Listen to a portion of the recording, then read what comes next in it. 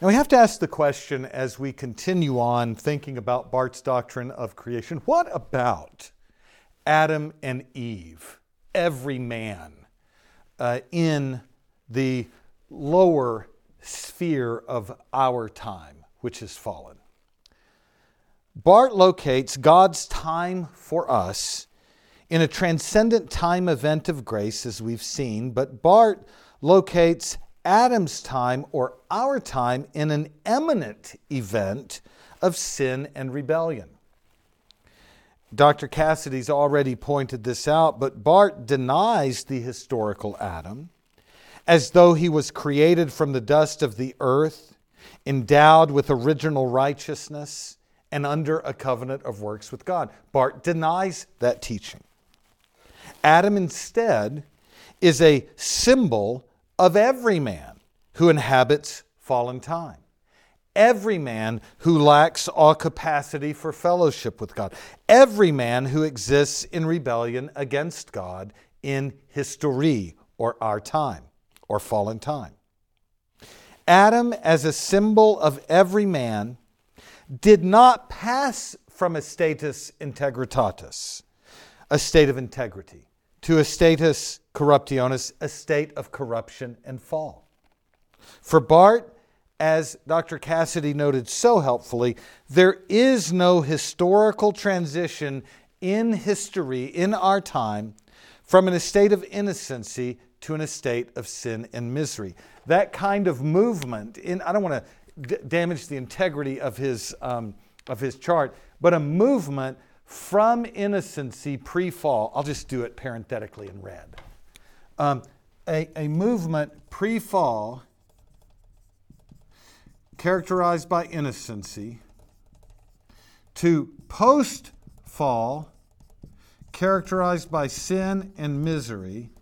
Westminster Confession 9:2, Westminster Confession 9:3. Barth says no to that.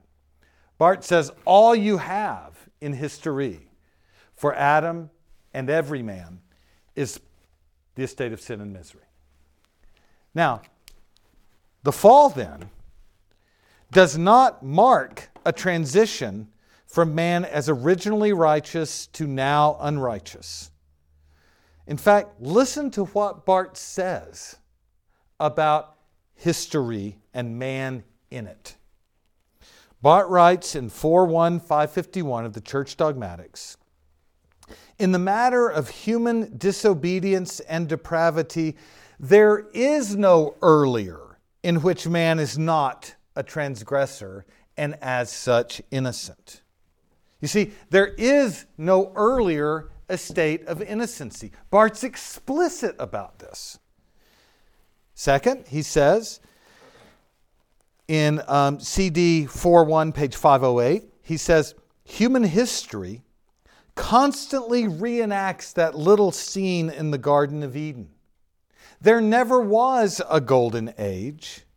There's no point in looking back to one. And here's the quote. Listen, the first man in history was immediately the first sinner.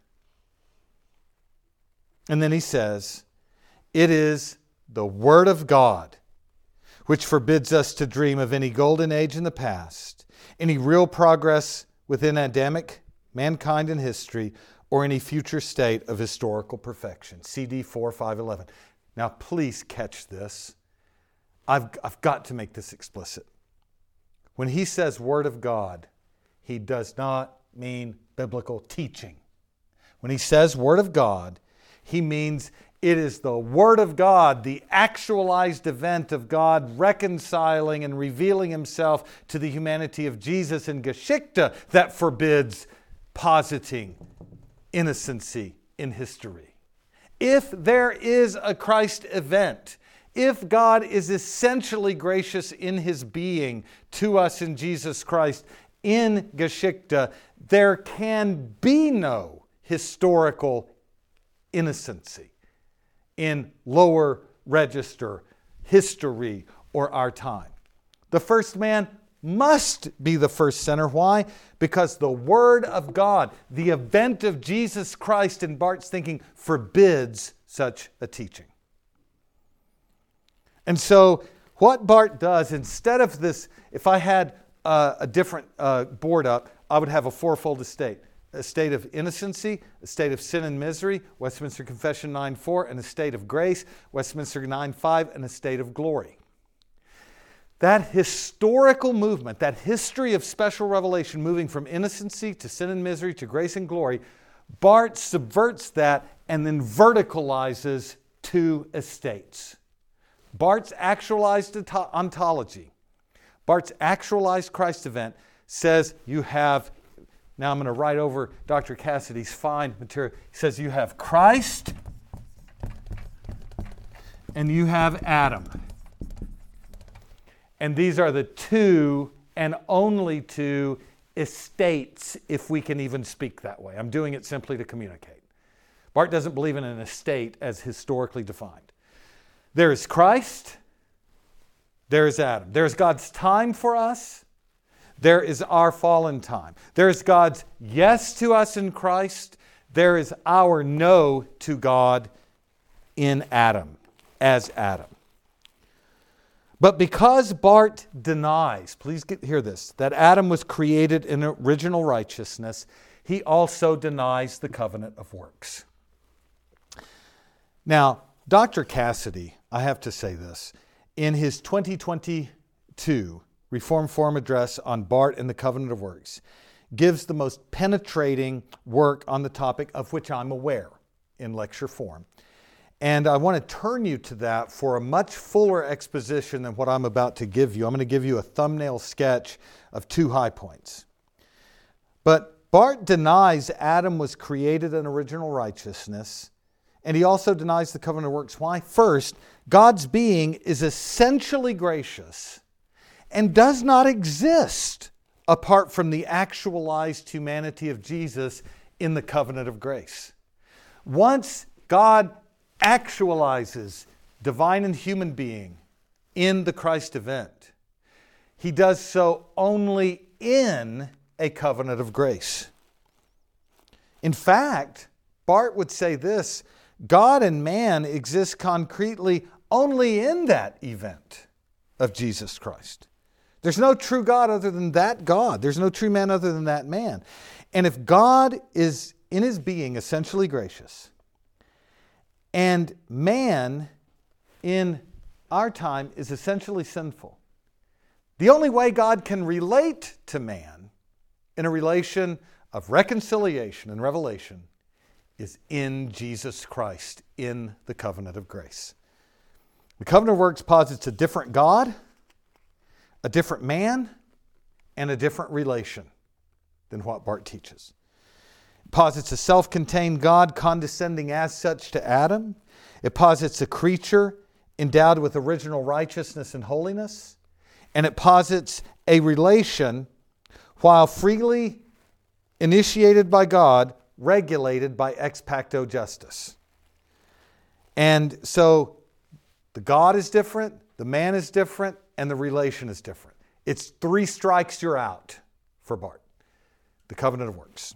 But second, Adam, a symbol for every man in calendar time, is essentially sinful. God is essentially gracious, has his being in Jesus Christ. Adam, in calendar time, all men in calendar time, are essentially sinful, thereby precluding the kind of relation envisioned in the covenant of works. Adam, as a symbol for every fallen man, cannot have fellowship with God, cannot obey God, and the covenant of works, promising life for perfect obedience, would be unintelligible for Barth, given his two estates. There's just no place in history for a covenant of works. There's just no place in Geschichte for a covenant of works. So Barth denies at every point the God-man relation contemplated in the covenant of works and substitutes in its place his actualized theological ontology, which by his own admission is an anthropocentrism of a higher order. So, rather than understanding Adam as possessed with original righteousness in fellowship with God, Barth posits, this will be no surprise, Jesus Christ as the real man who exists from the beginning in a relation of exhaustive revelation and perfect reconciliation to God. Man's original perfection is not found before the fall in the Garden of Eden, but in Jesus Christ. As he directly and immediately participates in the temporal, gracious essence of God. But this is so important to appreciate. Just as Jesus participates in the essence of God, so Adam and Eve participate in Jesus Christ, according to Barth. God is Jesus Christ is God. Adam and Eve participate in Jesus Christ, the event. Listen to this quote. This is from CD 3:1, 191. When man and woman begat to bear children by the divine permission and promise, male and female necessarily point beyond themselves in this activity. In realizing this sign, they participate in that to which they point. They participate in Jesus Christ and in His church. In the being of this man, listen, corresponding to His creation. Even before they know Him, even before they believe in Jesus Christ, even before they are called to His church. Now please hear this. Let me say this in a way, I'm hearing my beloved professor Robert Strimple speak to me in 1995 in class saying, please read this. It's so simple. All you have to do is read it. Listen. Listen to what Bart's saying. Adam and Eve participate in Jesus Christ. They participate, listen, in the being of this man, Jesus Christ, corresponding to His creation, Jesus Christ, before they know Him, before they believe in Him, before they are called to His church. Let me map it out the best I know how and remind you of Dr. Cassidy's tremendous discussion in his third lecture on Barth's soteriology, quote unquote. Jesus Christ participates directly and immediately in the being of God in the transcendent time event of the covenant of grace. Adam and Eve participate indirectly in the being of Jesus Christ. I'm going to say that one more time. Jesus Christ participates directly and immediately in the being of God, the temporalized being of God, in the transcendent time event of the covenant of grace. Adam and Eve participate in the being of this man, Jesus Christ. And they do it indirectly before they believe in Him, before they know Him, before they are called to His church. What is this? This is soteriological objectivism. They don't have to believe or know in order to participate. And this speaks directly to the issue of universalism in Barth's system. Now, I am not trying to contravene anything Dr. Cassidy said. I'm not the Barth scholar he is. And Barth did try to walk back some of his statements, but please listen to this. I'm going to repeat this and give you a few more quotes. They participate in the being of Jesus Christ before they know Him, before they believe in Him, before they're called to His church. Barth says this means, quote, this means that we are invited to infer from His human nature the character of our own, to know ourselves in Him, but in Him really to know ourselves. Do you hear that? We have human nature and know its character as we know ourselves in Him. But the point is that we participate in Him before we know Him. It's ontological before it's epistemological. In fact, Barth himself said, the reality of creation is and can only be made known with clarity and certainty in the person of Jesus Christ. But where there is a genuine noetic connection, we can always count on the fact that it has an ontic basis. CD 3128.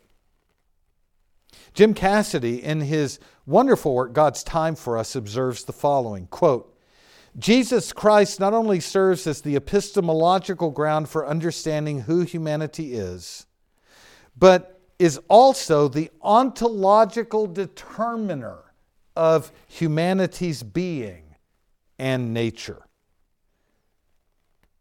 Jesus Christ, in other words, constitutes humanity as who He is. In this way, Jesus Christ has ontological significance for the nature of humanity.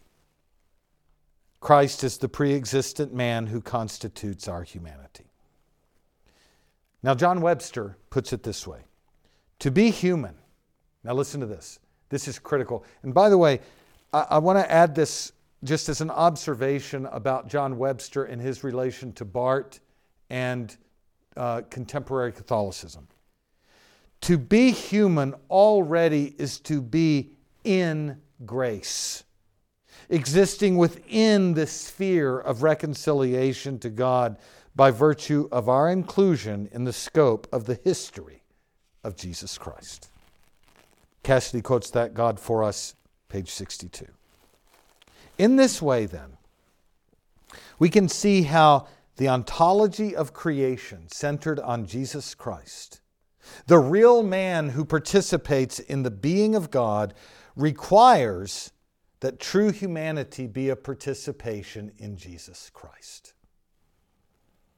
In place of our fourfold estate, the Adam-Christ construction of Reformed Orthodoxy, Barth begins with a Jesus-Adam construction in that order. And Robert Strimple, in his course on God's created image, observes this quotation from Barth. Who is to be included in the identification of Adam with Jesus Christ?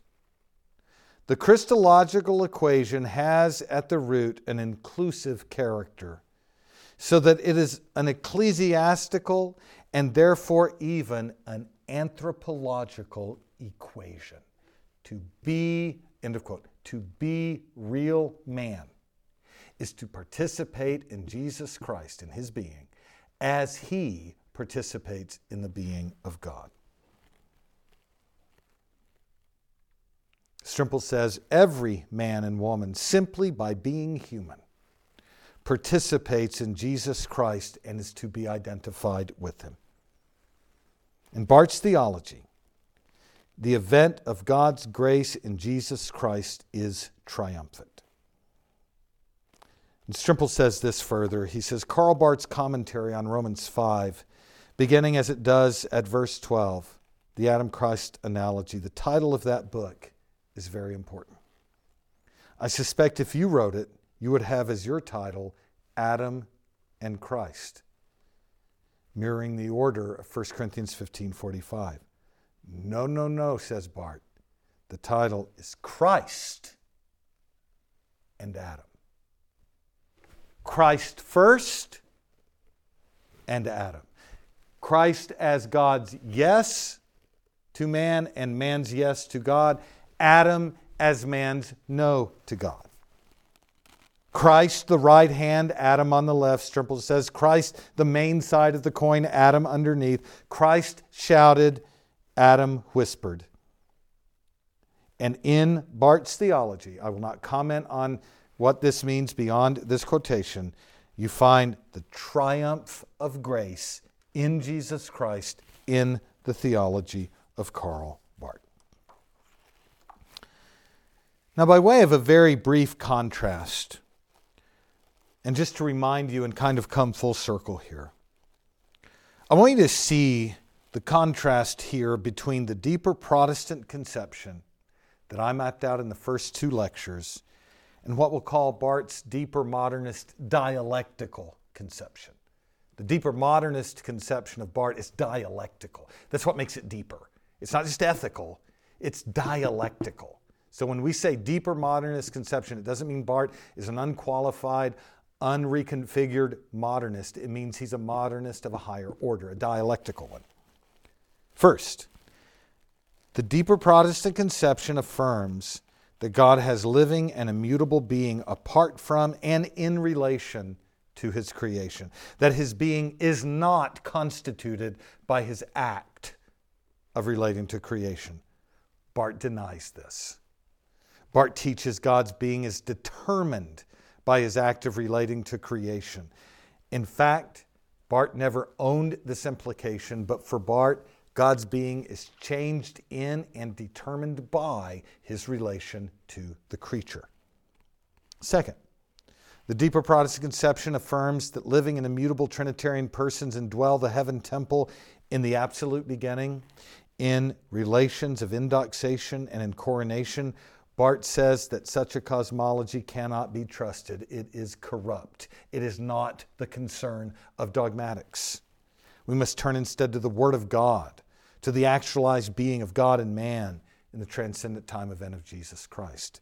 And third, the deeper Protestant conception affirms that the immutable triune God condescended to Adam to relate to him in a covenant of works regulated by ex pacto justice, defined in terms of covenant stipulations. Barth denies that we can affirm such an abstract God, such an abstract man, and such an abstract relation. And that means for Barth, the covenant of grace cannot be Jesus fulfilling the terms of the covenant of works. For Barth, the covenant of grace simply is God's being actualized in Jesus Christ. It's not a second and last Adam fulfilling the legal obligations violated in the covenant of works. It is a primordial event of God being God in Christ and in no other way. So at every point, there's an unwavering doctrinal antithesis between the deeper Protestant conception of Voss, Ritterboss, Bavinck, Klein, and Van Til on the one hand, and the deeper modernist dialectical conception of Karl Barth, Bruce McCormick, and Keith Johnson on the other hand. In addition to Van Til's New Modernism and Christianity and Barthianism, Robert Strimple and Jim Cassidy have properly diagnosed this in their penetrating and incisive lectures and writings. All I have added, if anything, is the initial expression of a comprehensive, systematic alternative to Barth's doctrine of creation that you find in the works of Voss, Bavinck, Ritterboss, Klein. Now, let me talk briefly about two implications, if I could put it that way, two observations that are additional to this. I haven't talked a lot about Van Til's critique of Barth. The main reason for that is Dr. Cassidy has provided a fantastic overview of Van Til's critique. But I simply want to note this, and I'm going to read a few things to help you see just how crystal clear Van Til was on this. I want to talk to you then briefly here about Van Til on Barth's correlativism in the Christ event. Van Til, more than any 20th century interpreter and critic of Barth, 20th century, penetrated along the lines that Dr. Cassidy and I have sketched. From one standpoint, the analysis I've offered is indebted to the seminal insights of Van Til, who was so far ahead of the curve in reading, understanding, and critiquing Barth. Let me, without commentary, give you some quotes from Christianity and Barthianism. And now, keep in mind everything Dr. Cassidy has said about Barth, everything I exposited about Barth, and the critiques we both leveraged. Quote Van Til. This is the introduction to his New Modernism.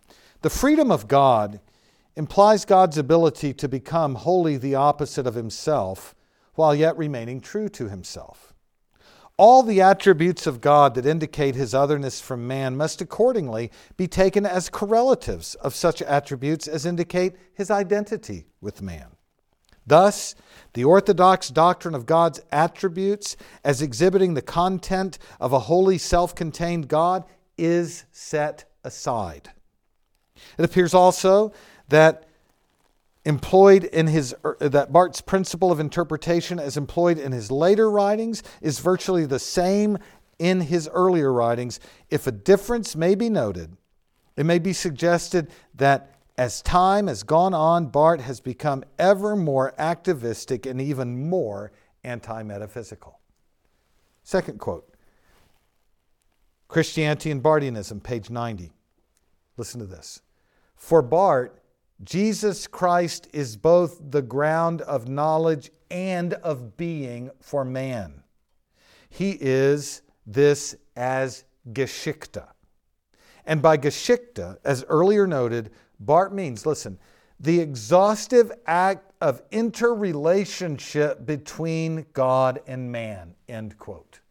That summarizes everything that I expounded in the Word of God, the covenant of grace, the absolute beginning that is Jesus Christ. Another quote, pages 13 and 14 of Christianity and Barthianism. For Barth, when we speak of Jesus Christ, we must at once speak of his works, or his work as the mediator between God and man. If we spoke first of his person and then of his work, we should have be speaking of abstractions. Christ's person is identical with his work as Redeemer. So also if we spoke of his divine nature and then his human nature, we should again be speaking of abstractions. As we cannot speak of him, of God and himself apart from Christ, we cannot speak of a divine nature of Christ apart from the human nature of Christ. So also we cannot speak of man apart from Christ. We cannot speak of the human nature of Christ apart from its relation to the divine nature of Christ. How then can we speak truly, that is concretely, rather than abstractly about Christ? Listen now, we can do so only by speaking of him as act. Abstract thinking is of static entities such as God in himself and man in himself. To think truly, that is concretely about God, is to think of him as living and therefore acting for man in Christ. So also to think truly, that is concretely about Christ, is to think of him as the act or work of saving man unto God. End quote. Another one, page 23, Christianity and Barthianism. What then is the ground form of humanity? Our criterion for answering this question is the humanity of the man Jesus, Barth says. To say this is not to fall back on the idea of analogy of being. It is rather to speak of an analogy of relation. Now here's the golden quote. Listen. God subjecting of himself in Christ to the limitations of humanity and man's participation in the being of God take place in Christ as Geschichte. Isn't that incisive? That sums up the whole lecture that I gave in terms of Barth's doctrine of the Word of God, of the covenant of grace, of the event of Jesus Christ. Here's another one, page 24. In the existence of Jesus Christ, we deal with the common realization. You could add actualization. The common realization of divine and human being. End quote. Page 28 and 29. Believers participate in the being and work of Jesus Christ. And finally, all men stand in the light of the resurrection of Jesus Christ. No one can finally deny his election in Jesus Christ, for the truth is identical with the living Jesus Christ. In Jesus Christ, every man's election to participation in God's being is settled before the foundation of the world. This is the meaning of Ephesians 1:4 for Barth. End quote. And the final quote, page 38 of Christianity and Barthianism. God's grace is sovereign or free. God's grace is inherently inclusive of all men. These two aspects of grace are based upon the fact that God is His work of salvation of all men in Christ. The sovereignty and freedom of grace rest on the fact that God's own being exists and is by virtue of His own decision. He cannot need His own being because He affirms in His being who He is. He is the sovereign God indeed. The sovereign freedom by which God chooses His own being is the basis of His sovereign or free choice of men to communion with Him. If God is free or sovereign in the choice of His own being, then He is certainly, and if possible more definitely free in His choice of men and their salvation. If God chooses His own being freely, He certainly chooses the overflow of His being or essence freely. These quotes, I trust, show quite clearly, and there are more. Dr. Cassidy has given us more, and there are more that can be mined.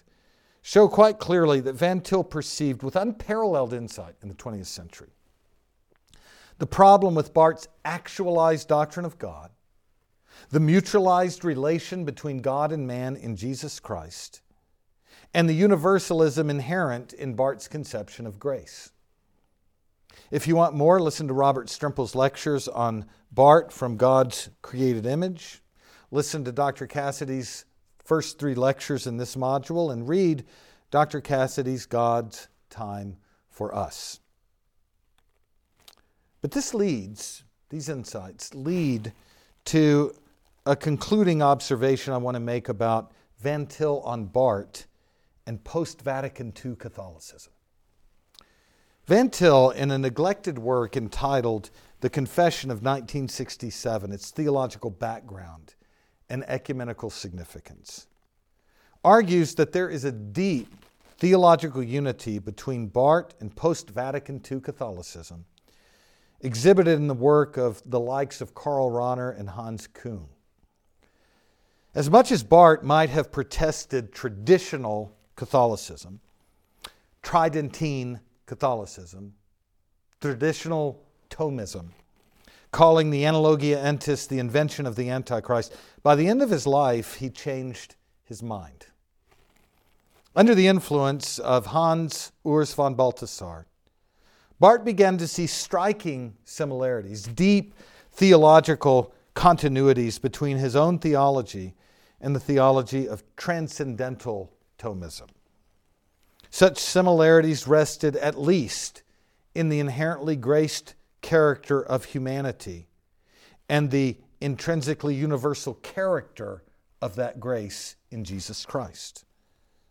Both Barth and post-Vatican II Catholicism shared a theological commitment to humanity's graced participation in the ontological self-communication of God in Jesus Christ. That is the point of convergence.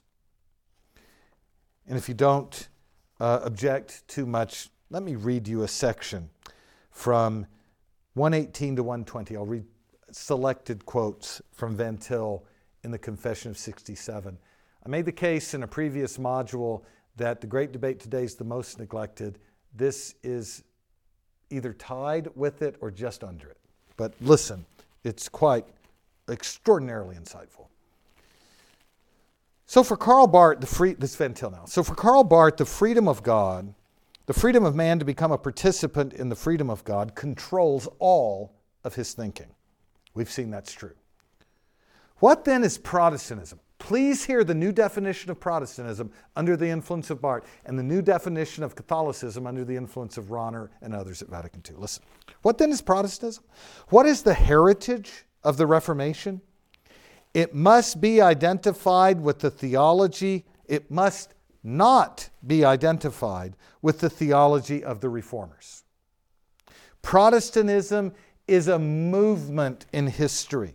Protestantism, like every movement in history, can be understood only in terms of the whole of its development. The principle of Protestantism is therefore not anti-Catholic. Sure, the Reformers were anti-Catholic. Protestantism's not. Moving on to the quote. There is, to be sure, an outer, but there is an inner history of Protestantism. According to its inner history, Protestantism appears to be the sharing of a perspective. This sharing of perspective is a sharing in a common memory of crucial events in the life of the community. Do you see how the ecumenical idea thus blossoms forth from the principle of Protestantism? The Protestant principle implies the rejection of every claim to absoluteness. The Protestant principle, according to Barth, therefore recognizes that there is, as between Protestants and Catholics, a common loyalty to the gospel of Jesus Christ. But what then, you ask, about Karl Barth? Has he not spoken of the Roman Catholic Church as representing the spirit of Antichrist? Is it not he who has actualized the incarnation? Did not Barth's negative judgment on Roman Catholicism spring from his very actualization of the incarnation? Yes, indeed. But all this has changed. It was Hans Urs von Balthasar who, more than anyone else, has helped Barth to see that Roman Catholicism also begins its theology by the Christ event.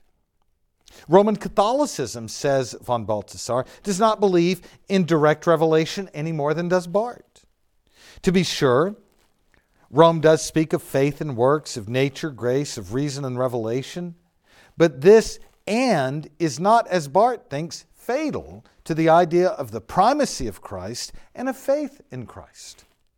The whole discussion between Barth and the Roman Catholic position may therefore start from the idea that revelation is revelation in hiddenness. The difference between Barth and Roman Catholicism will therefore be not of principle, but of degree. Barth wants to be Christological in his approach to all questions of theology. It is well, so do we. Barth wants to actualize the incarnation. It is well, so do we. But Christ has become one of us. Thus, human nature must at least be presupposed as a possibility. Unless we have a general presupposition of the possibility of the incarnation in the idea of the humanum, then either Christ is the only man or he is no real man.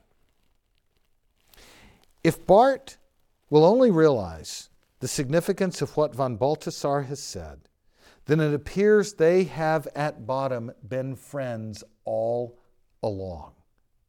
It appears that they have their common enemies in the Reformers, Luther as well as Calvin, who have failed to presuppose the humanum when they speak of sola scriptura, solus Christus, and sola fide. For the Reformers, to magnify grace is to make a stock and stone of man. If the Reformers had really been concerned to maintain the sovereignty and universality of grace, says von Balthasar, they might have remained within the church.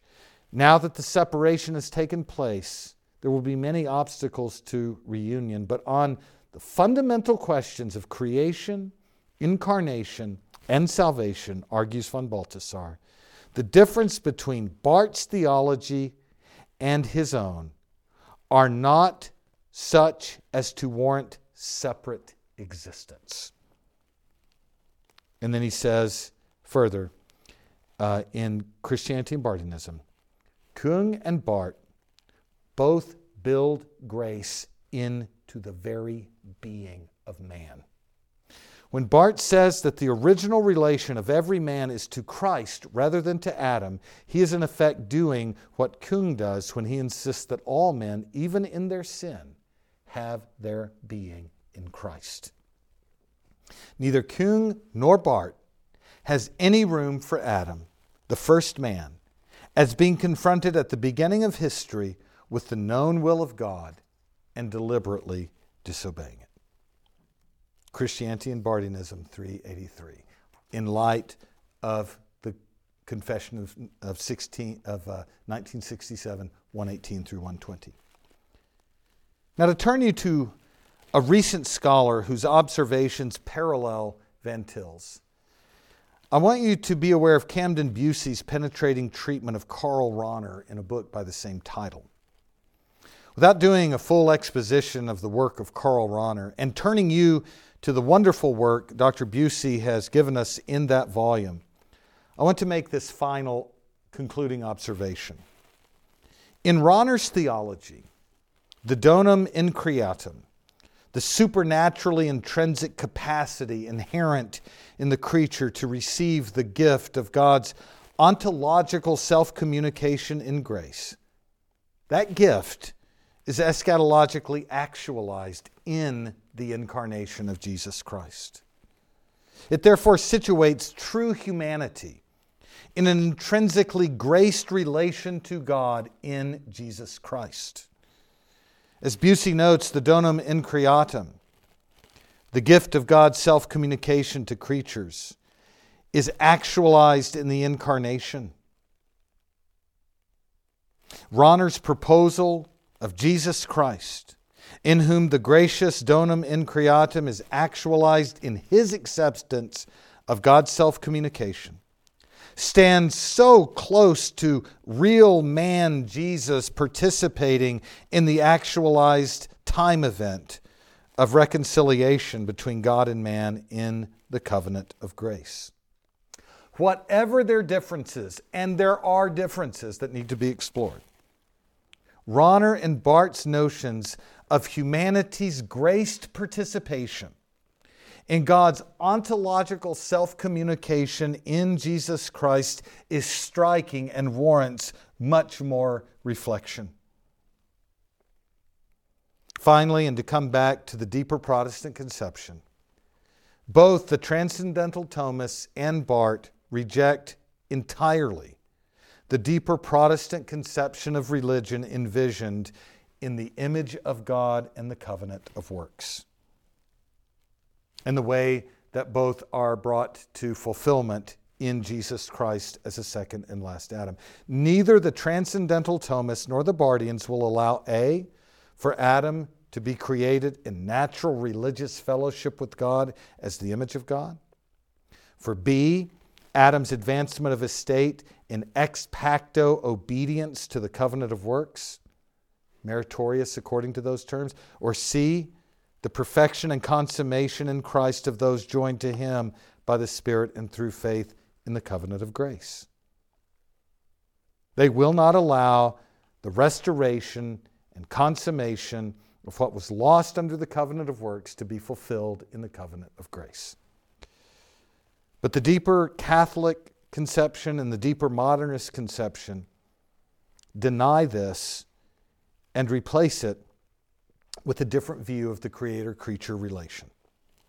Note it well. Recent Roman Catholic theology and Barthian theology stand with one another in a strident opposition to confessional Reformed theology. It is time to proclaim, defend, and extend confessionally Reformed Trinitarianism and federalism against all forms of medieval and modern species of correlativism, front door or back door, whether Roman Catholic or Protestant, whether sacerdotal or actualistic. As Van Til said, the idea of identifying man's being with his participation in the act of God saving him is really only the modern equivalent of the Greek notion of identifying man with his participation in the changeless being of God.